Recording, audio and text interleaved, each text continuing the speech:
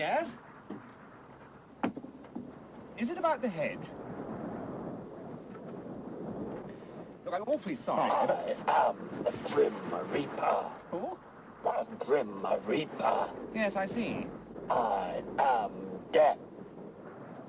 Yes, well, the thing is, we've got some people from America for dinner tonight. Who is it, darling? It's a Mr. Death or something. He's come about the reaping. I don't think we need any at the moment. Hello. But don't leave him hanging around outside, darling. Ask him in. Darling, I don't think it's quite the moment. Do come in. Come along in. Come and have a drink. Do. Come on. Patrick! What is it? Where are you going? I've got to return some videotapes. You walk into this room at your own risk, because it leads to the future. Yo, she-bitch. Let's go. I love this. We got surprise for the city. Yeah, you're gonna love this one. It's a Scream, baby.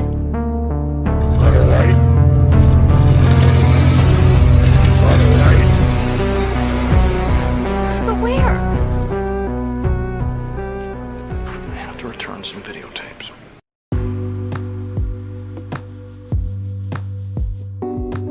Hey, all you beautiful boys and girls, it's me, Jackie Daytona, regular human bartender here with another episode of I Have to Return Some Videotapes. How you doing, babies? How you feeling? There we go. See, I told you, man. If you waited, good things happen to those who wait. But speaking of good things happening, my dear sweet bippies, my little binguses and bonguses, are you ready to talk about death? And sand? And the old west? And, you know, being sent to the gallows? And this party I went to one time? It's gonna be a hodgepodge, babies, like all good episodes are, but really? This is a kind of a whole episode about death. Ish. It's gonna be a fun one, you little stinky little dingus. I can't wait for this one. I can't wait for it. So I'm actually gonna shut the fuck up right now and just bibbity bobbity bop on this first song so that we can fucking party before I start talking about some new trauma I collected. They're like Pokemon, gotta catch them all. So let's have a little fun time opening, and then I'll dive straight into the depths of human horrors. Here we go.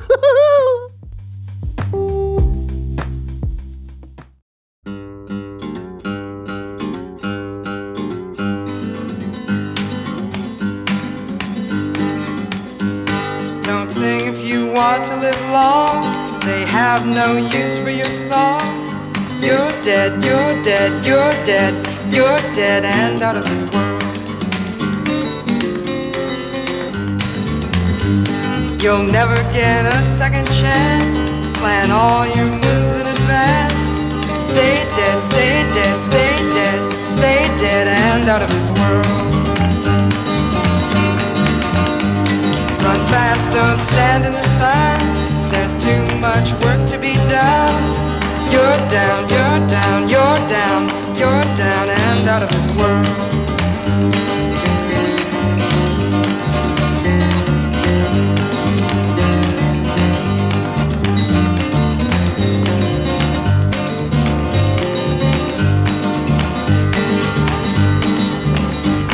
Don't ever talk with your eyes. Be sure that you compromise. You're dead, you're dead, you're dead. You're dead and out of this world. Hear the unloved weeping like rain. Guard your sleep from the sound of their pain. Long gone, long gone, long gone, long gone and out of this world.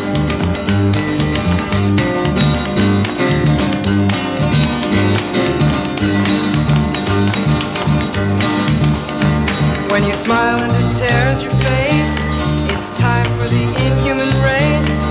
You're down, you're down, you're down, you're down and out of this world.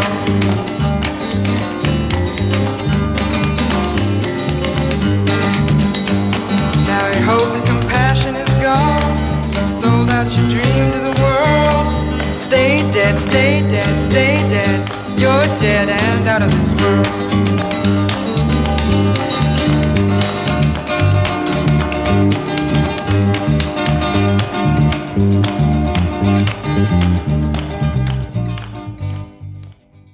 You know, I've heard hotel people kind of gossipy saying, you know, oh, working night audit's like the easiest shift you could work, man. I mean, everyone's already asleep. You only got a few check-ins and you leave like in the morning before it really gets busy.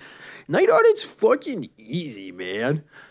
And I mean, there's a certain degree of truth to that. It's less demanding. You know, with the morning shift and the PM shift, it's a lot more dealing with people all the time. If you have like 90 fucking check-ins like we did yesterday, you're going to be a busy little bitch. You're not going to have time to sit down. But night audit's a bit more chill than that. So as far as the workload goes, it's somewhat equivalent, but it's just a matter of, you know, circumstance. It's a matter of how many people are in the hotel. Sometimes you can sit on PM shift and do fucking nothing. Whereas me on audit, I have to get ready for the next day and balance all the bills and do a bunch of accounting shit. So it kind of evens out. I wouldn't say that there really is, you know, oh, that's the easiest shift. I would argue PM is slightly easier than AM, but I really don't work those. I'm an auditor, and I like being an auditor. But being an auditor is very emotionally demanding, especially if you're somebody who cares a lot, who just can't turn it off. It can be hard. Tonight, it was fucking hard. Had this blonde woman, this homeless woman come in. Fur coat, which was like, I don't know why I've seen this so many times. Homeless women, fur coats. They go together like peanut butter and cheese, I guess. But I let her warm up for 10 minutes. I offer her a phone charger. She's like, oh, that's fine, thank you. And she leaves. And I move on with my night. A little while later, she's back. And I'm like, oh, hey, come on, man. I'll give you 10 minutes, but you got to go. And she just says, no, I won't go anywhere. I can't go anywhere. I have nowhere else to go. No, I'm not leaving. So I called TriWest Security. We work with them pretty closely. I chat with them every single night I work at the hotel. Even when there's not an incident, they always do a little security check-in. So this was actually right after they left from that little security check-in. So I give them a call, basically saying, oh, TriWest, you know, you better get fucking back here. And before TriWest shows up, this man comes to the door, sobbing. Like, not crying. Crying is an inappropriate term. He was sobbing. I barely could understand him. He was sobbing so hard. The only words I could make out were, she's my friend, and I'm so sorry. I'm so sorry. I'm so sorry. I'm so sorry. And he's shivering, high, cold, combination of both. And it's my job to say, get out. Leave. Go back out into the cold. It really makes you feel like a fucking pirate, like walk the plank. And it is, in this weather, minus 33 degrees right now, it quite literally can be a matter of life and death. Like, I have not heard such desperation in a man's voice since there was a stabbing at the Ramada. Like, people ask you what your biggest fear is. And for me, it's always mental stuff. I used to say dementia was my biggest fear. But that is my biggest fear. Being so high and so scared and so desperate that you just wander around sobbing. You barely know where you are. You don't know what time it is. You don't know what day of the week it is. You are literally just trying to survive. You are confused and scared. And everyone who tries to help you, you can't. So basically what happens is these two people in the lobby, one sobbing, desperate man and a blonde, more reasonable woman, I suppose. TriWest shows up. And, sorry. Oh, I'm getting caught up. This is a lot for me, man. I'm sorry. And basically give him a couple toques, a couple extra pairs of gloves, you know, a little face covery, not a ski mask, but like a neck pull-up thing. Just some warmer clothes for him. And they call RCMP, not like a, RCMP, you better bust these perps. More like, RCMP, can we please come and take these people somewhere warm just so they don't die? So they literally won't die. That was why RCMP was called. And before RCMP shows up, they both leave. They both go their separate ways.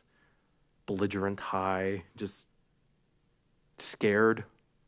honestly. And it's impossible not to have empathy. It's not possible for me to shut that off. Hearing that man sob that deeply, like, I've literally never heard such a horrible, desperate, gut-turning sound since somebody was stabbed in my lobby. Like, it is fucking brutal. Man, I'm emotionally exhausted already, and it's 2:15 a.m. I'm not even halfway through a shift. I'm recording this at work because this just happened. But, like, people who say being a night auditor is the easiest job, man, you haven't worked fucking nights. It's so sad to me, too, that people hear RCMP and they just bolt. They just get scared. They don't realize that, you know, serve and protect, you know, that's part of the thing, right? They're not going to come over here and be like, all right, what have you kids been smoking? They're literally just trying to get you somewhere warm so you don't die.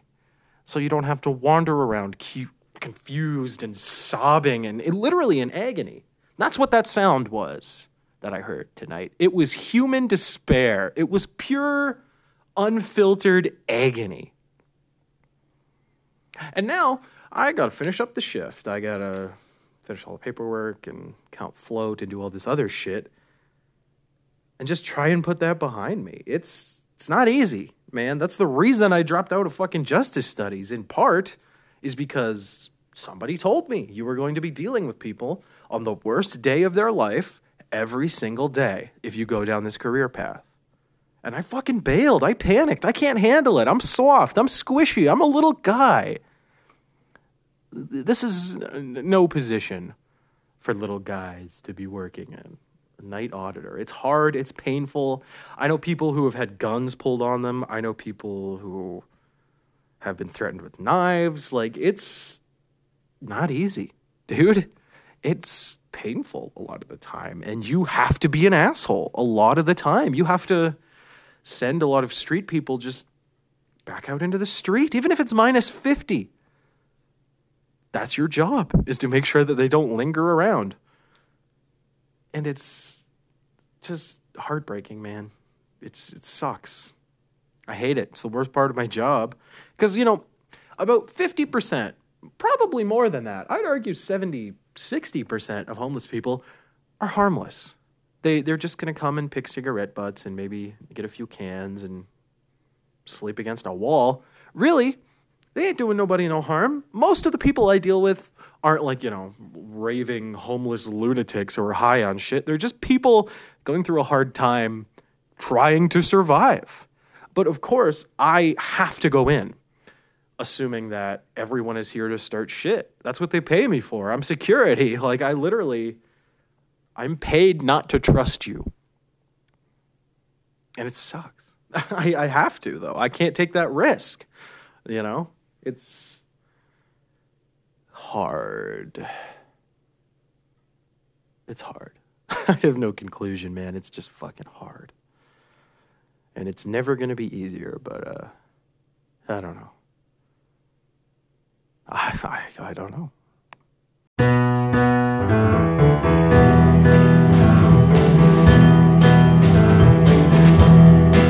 I ain't got no home, ain't got no shoes, ain't got no money, ain't got no class, ain't got no skirts, ain't got no sweater, ain't got no perfume, ain't got no bed, ain't got no mind.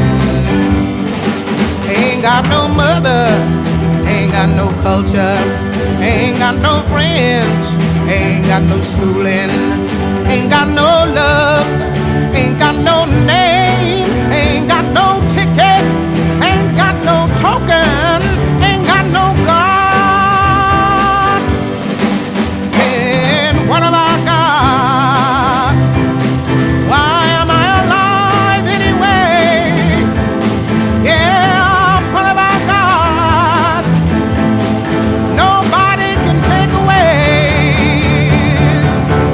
Got my hair, got my head, got my brains, got my ears, got my eyes, got my nose, got my mouth, I got my smile. I got my tongue, got my chin, got my neck, got my boobs, got my heart, got my soul, got my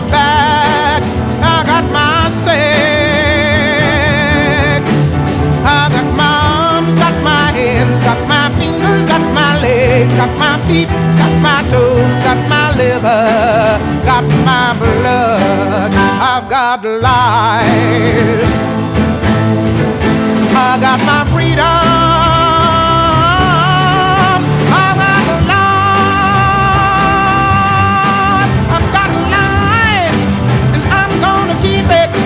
I've got life, and nobody's gonna take it away. I've got life.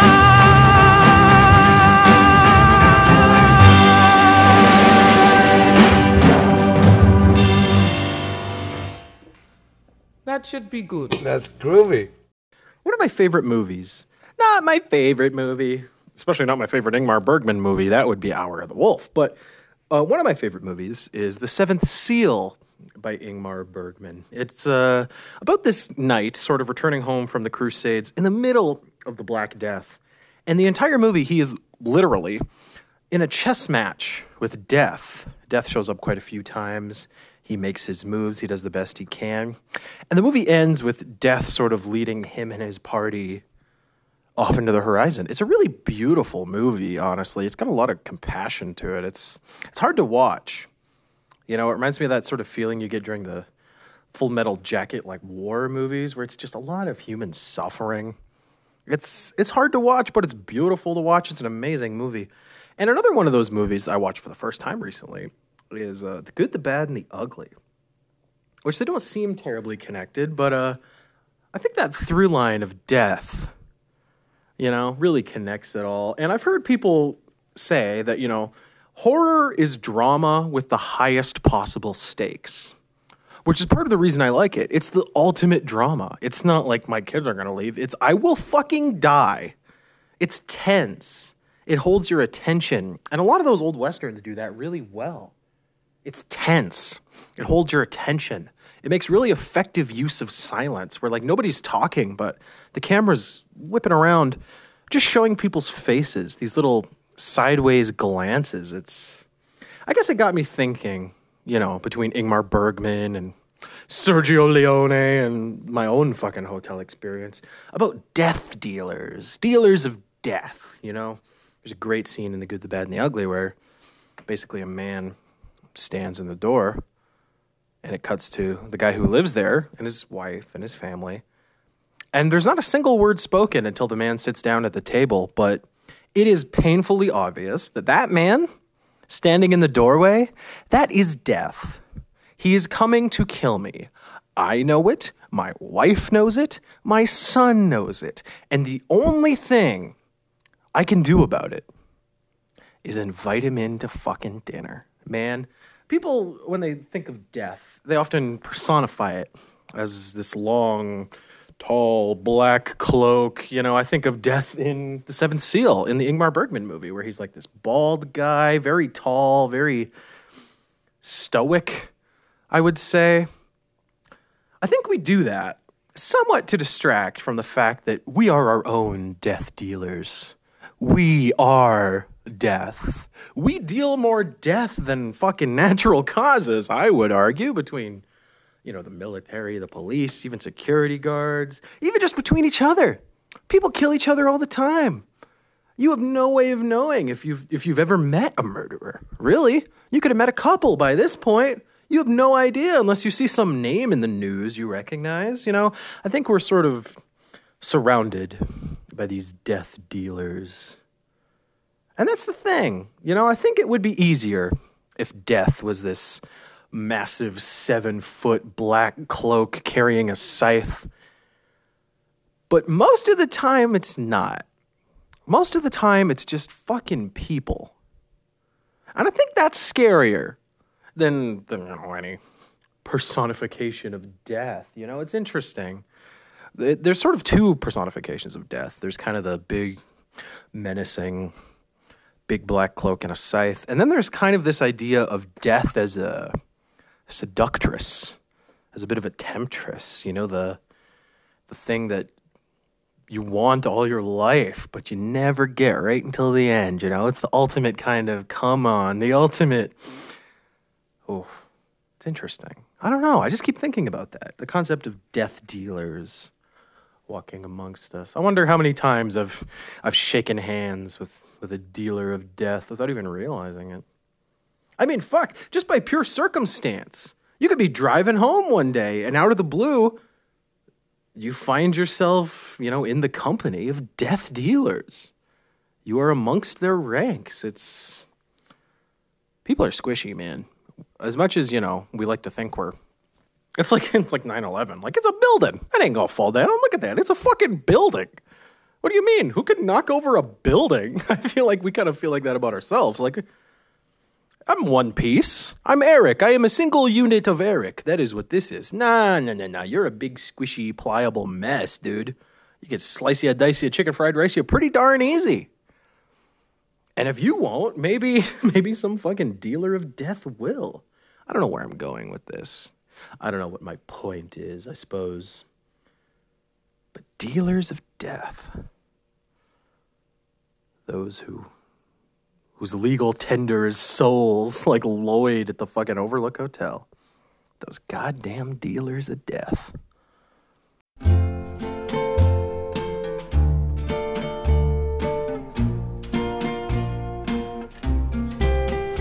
When I hear the rain a-comin' down, it makes me sad and blue. Was on a rainy night like this that Flo said we were through. I told her how I loved her and I begged her not to go. But another man had changed her mind, so I said goodbye to Flo. Alone within myself tonight, my heart is filled with fear. The only sound within the room is the falling of each tear. I think about the thing I've done. I know it wasn't right. They'll bury Flo tomorrow, but they're hanging me tonight. They're hanging me tonight. That night he came and took my Flo and headed into town. I knew I had to find this man and try to gun him down. As I walked by a dim cafe and I looked through the door, I saw my Flo with her new love, and I couldn't stand no more. I couldn't stand no more. I took my pistol from my hip and with a trembling hand I took the life of pretty Flo and that good-for-nothing man. That good-for-nothing man. I think about the thing I've done. I know it wasn't right. They'll bury Flo tomorrow, but they're hanging me tonight.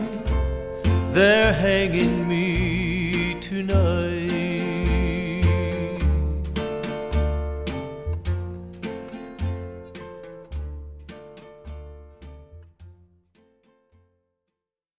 Once upon a time in a land called Funk. Actually, it was Red Deer.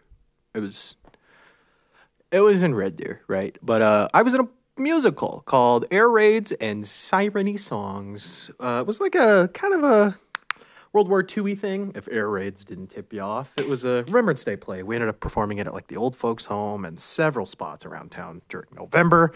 And it was a lot of fun, and I enjoyed it quite a lot. And the weird thing about it was it wasn't a high school project. Like, I was involved in 3 high school plays / musicals officially, but this was an outside of school thing with the Red Deer Players. So it wasn't high school students. In fact, I was the only high school students. There was a college kid, quite a few like 30-somethings, almost somebody from every age group. I was little baby Charlie. That was my character. I was supposed to be a 16-year-old kid who was like really eager to enlist, but I was already 18 and like 6'2", but they were like, yeah, we'll worry about it. Actually, fun fact about that too. They sat me down like, you know, your character should have a British accent because he's like a little British lad. So like, let's like workshop a British accent. We spent one day workshopping a British accent, and we were like, just never mind, dude. I can do a lot of stupid voices. All right, I make my living off of stupid voices. But wee bit of a British accent. Hello, love. Hello, I'm Charlie. Hello. Like, wasn't gonna happen. But I remember after we do this big play, even though I didn't have a British accent, it went all right. Hello, love. Fuck. Yeah, you can see why they gave up on me. But after the after party, we basically had a cast party afterwards at my boy Dave's house, who kind of played like the drunken fool in air raids and siren songs. So I hop a bus, I get there, I end up being about 10, 20 minutes early, which is like kind of how I like to roll anyway. I don't know party etiquette. I don't get invited to these things, and it's all like people older than me, you know? Entirely filled with people older than me, so I'm a little nervous. But luckily, I was the first one there. It was just me and Dave. He introduces me.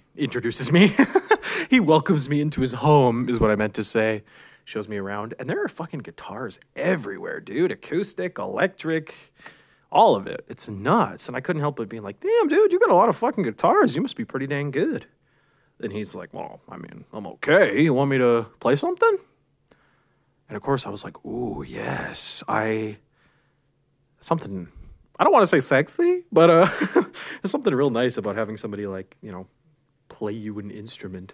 Because I can't really play any instruments well. I can play piano-ish, and that is bold font 72-point-ish. Like, I have a technical understanding of shit that sounds good, but I couldn't play you a whole song by any means. So I was eager to hear what he had to say, basically. So he grabs an acoustic guitar, which is already a good start, and he starts singing. He's got this really low, great voice, and it's a song I've never heard before, but I'm just hypnotized by listening to him play the guitar and listening to him sing. And he's got such an awesome low voice. It starts with him basically going, when I feel the time's a ways to go, so where you go until tomorrow, and I see that these are lies to come. But would you even care? And I'm like, damn, dude, what are you, Eddie Vedder?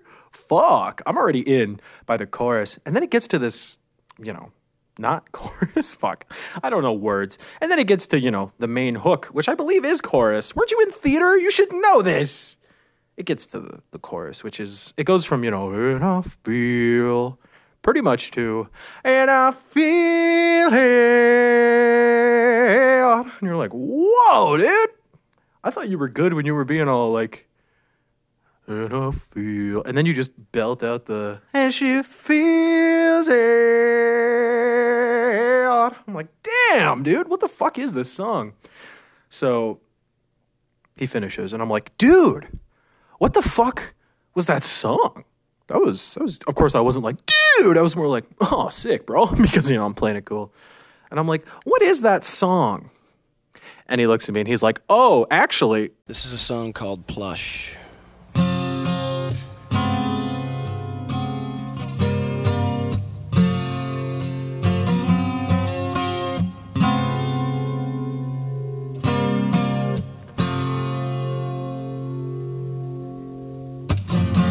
And I feel the time's a ways to go. So where you going to tomorrow? And I see that these are lies to come. Would you even care? And I feel it.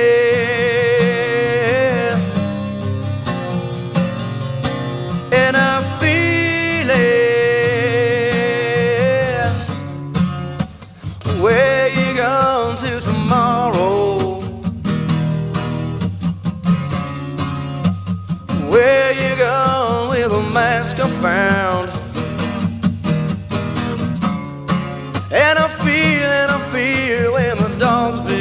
to smell her. Well, she smell alone.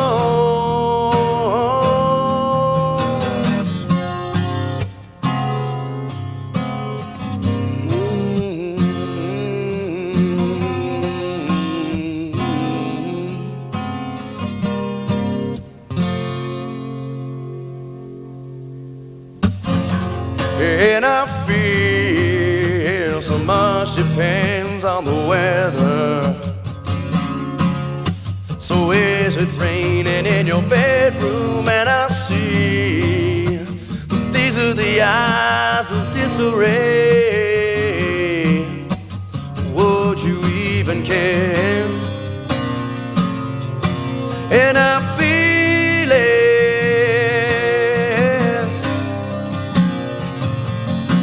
and she feels it. Where you going to tomorrow? Where you going with a mask I found? And I feel when the dogs begin to smell her. Well, she smell alone. When the dogs, you find her. Got time to wait for tomorrow. To find it, to find it, to find it. When the dogs, you find her. Got time to wait for tomorrow. To find it, to find it, to find it. Oh, yeah. Oh, yeah.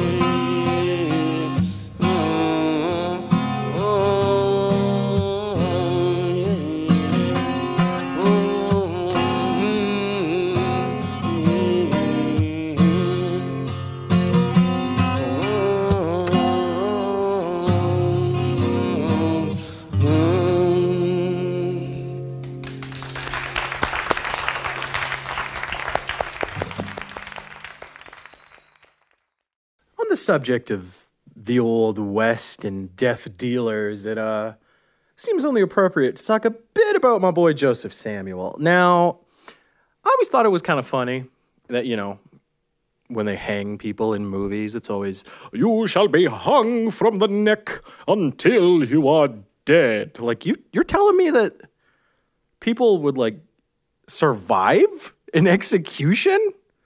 Well, not exactly, but in order to tell you why they had to add that, let's talk a bit about my boy Joseph Samuel. Now, fun fact, when you're thinking, like, in your head, when you're picturing someone being hung, you're probably imagining they walk up onto that little wooden platform, they put the noose on their neck, they pull the switch, and then you drop.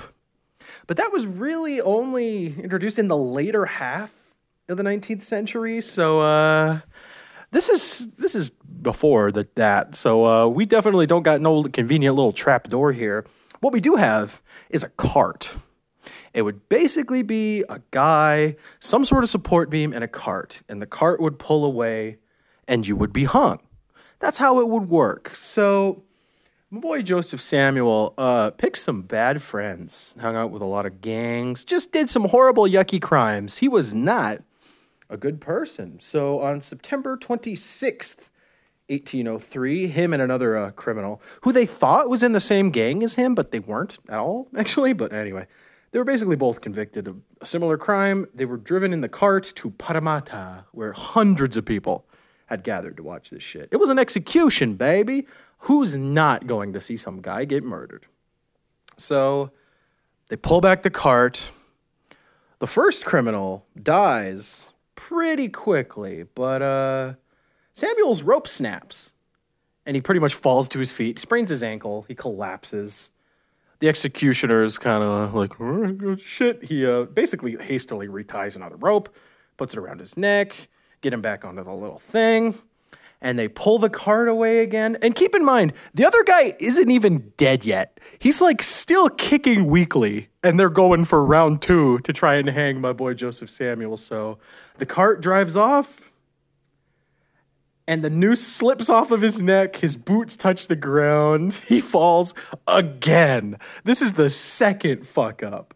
All right, so the executioner at this point is like, I know I fastened that noose around his neck. He stands him up to fucking try again, and the crowd starts going nuts. They're starting to demand that my boy Sammy be set free. Like, he was already tried. This already happened. So the third time, numero 3, they tie it real tight around his neck. This time we made sure it's real tight. That rope isn't going anywhere. So they pull away the cart, and the rope snaps, dude. The 5 hemp rope, which was like the default use for sort of nooses back then, fucking snaps. And now the crowd is fucking furious, dude. They're in an uproar. And a policeman at the time who was like watching on horseback, he delayed it. He was like, wait. Let me go get the governor. We need to chat with the governor about this, because what the fuck? So the governor shows up, and he inspects all the ropes, and there's no evidence of any ropes being cut at all. And that other criminal, who was successfully, executed with the exact same rope, so the governor and the entire crowd agrees, you know what? This is a sign from God that Joseph Samuel had not committed any crime deserving of an execution. And his sentence was basically dropped down to life in prison. They couldn't kill him. They fucking tried 3 times before they were like, you know what? God actually, God said no. So just send him to Australia, which is actually a thing that they did. They had quite a few little penal colonies around there for troublemakers. And it's funny, too, because part of that whole penal colony setup, too, is like, oh, we'll send him to Australia. And then if he escapes the penal colony, he's in fucking Australia. So we'll just trust that the wilderness will kill him. All the giant dinosaur birds and crazy snakes and venomous lizards. We'll just let Australia itself be the punishment for this people. It's funny. That's not the only example of that. There is actually one a little bit further down the line. My boy John Babcom Lee, that was further enough ahead where they actually did have like that trapdoor sort of mechanism underneath. But they tried to hang him 3 times also, and each time that fucking trapdoor got stuck. It never opened. And again, his sentence was kind of knocked down a bit to life in prison because they couldn't fucking kill him. He literally got the nickname, John Babcom that is, of the man who could not be hung. Dude, on one hand, that's a pretty fucking epic nickname, but like, on the other hand, I don't know. Maybe I'm just a big silly, but I kind of want to be hung.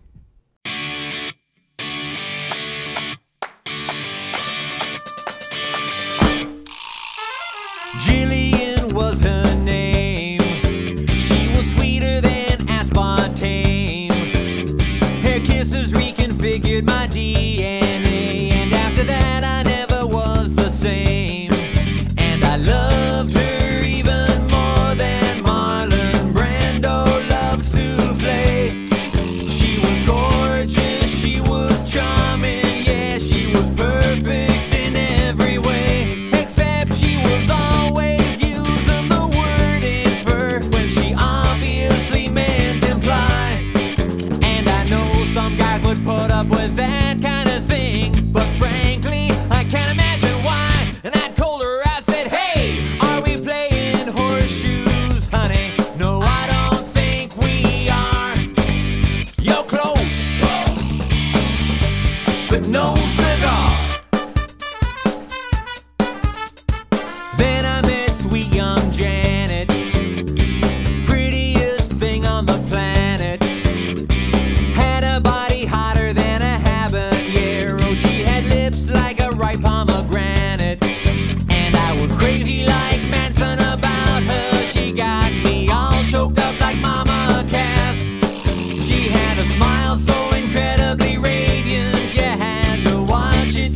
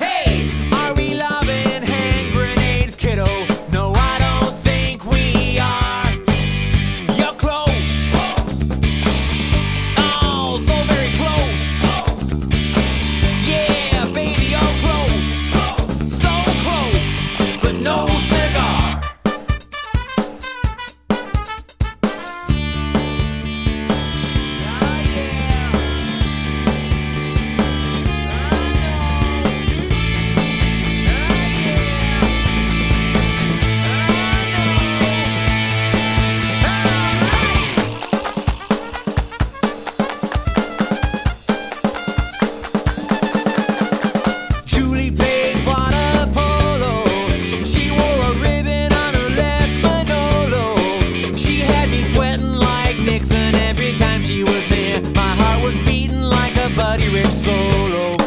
And she was everything I've dreamed of. She moved right up to number one on my list.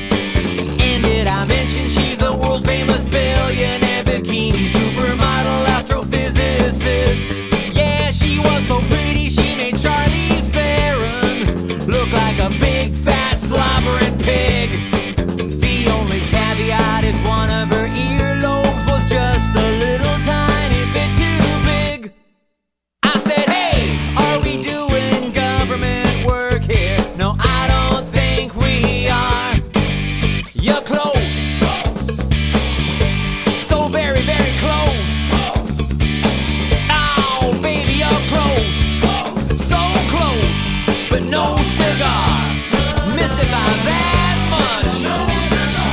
Oh, yeah. All right. Really, really, really close, but no cigar.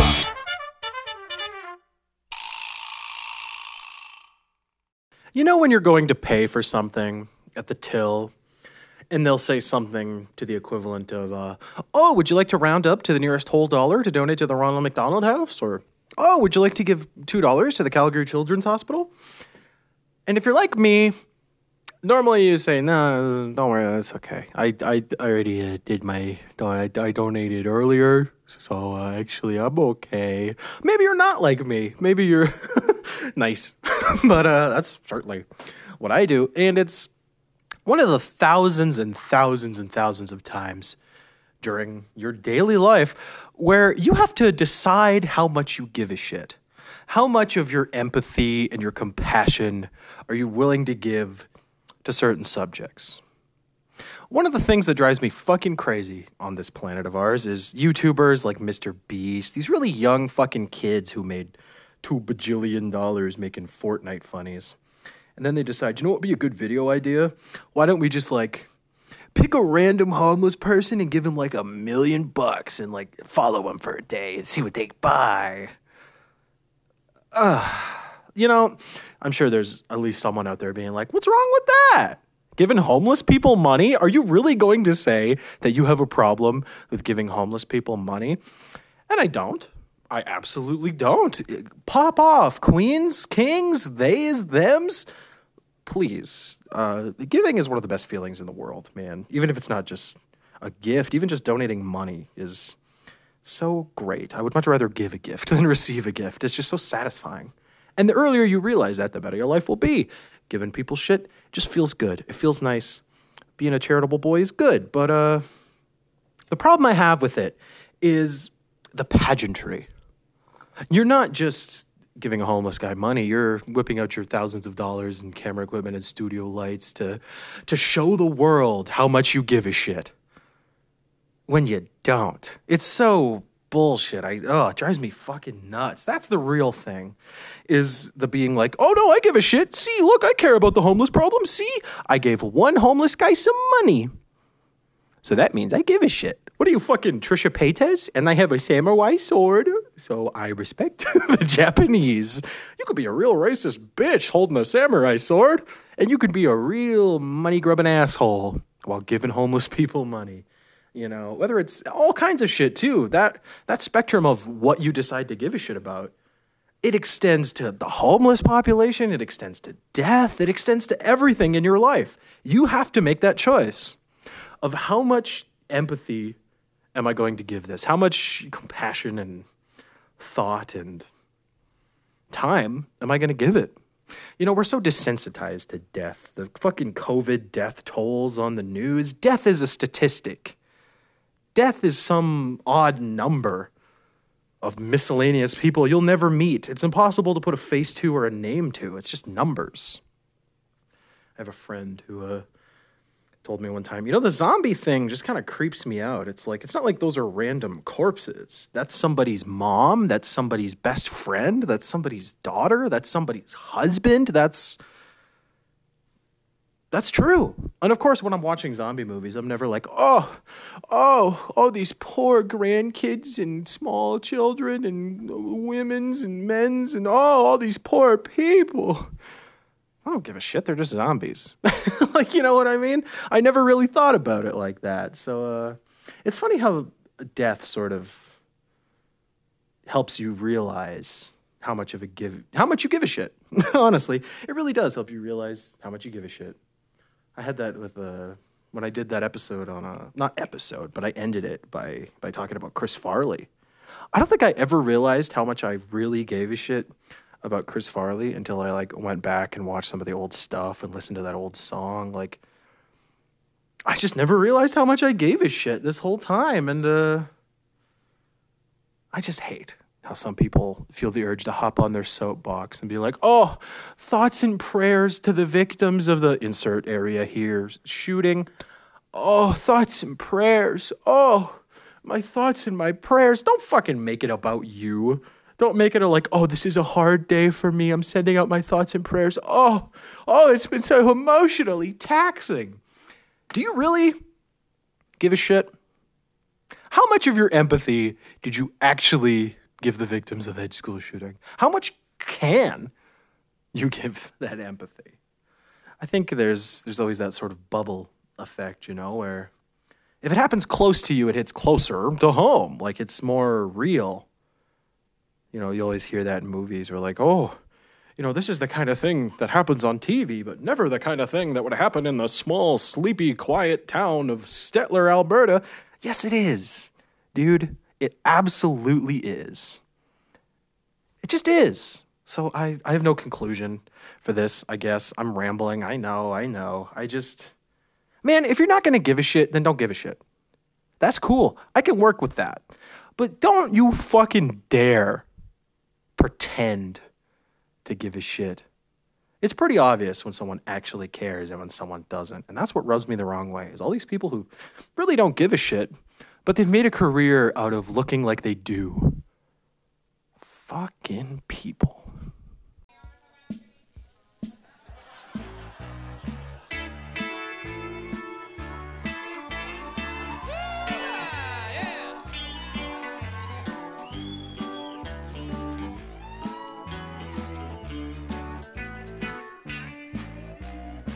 Well, I was driving down the freeway the other day. Some little jerk-off cut me right off my lane. I knew there wasn't anything I could do about it, so I wrote a song. It goes like this.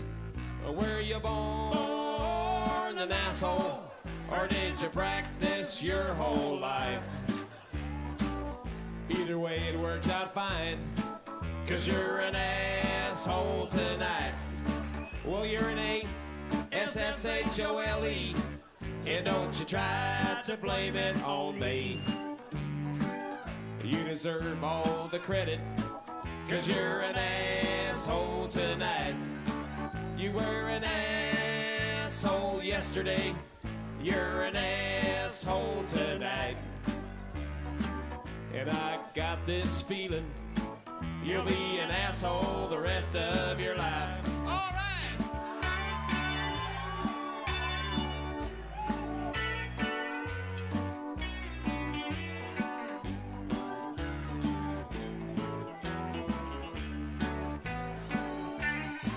Now I was talking to your mother just the other night.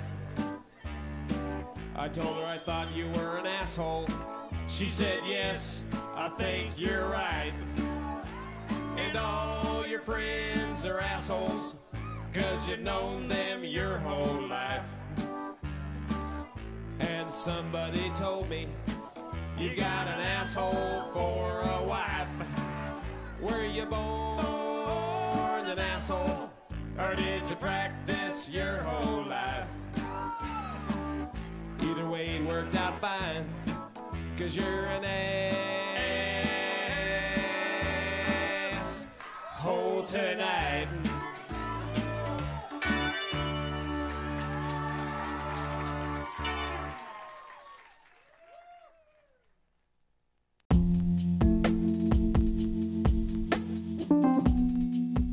Thank all of you lovely assholes for being here for this episode of I Have to Return Some Videotapes.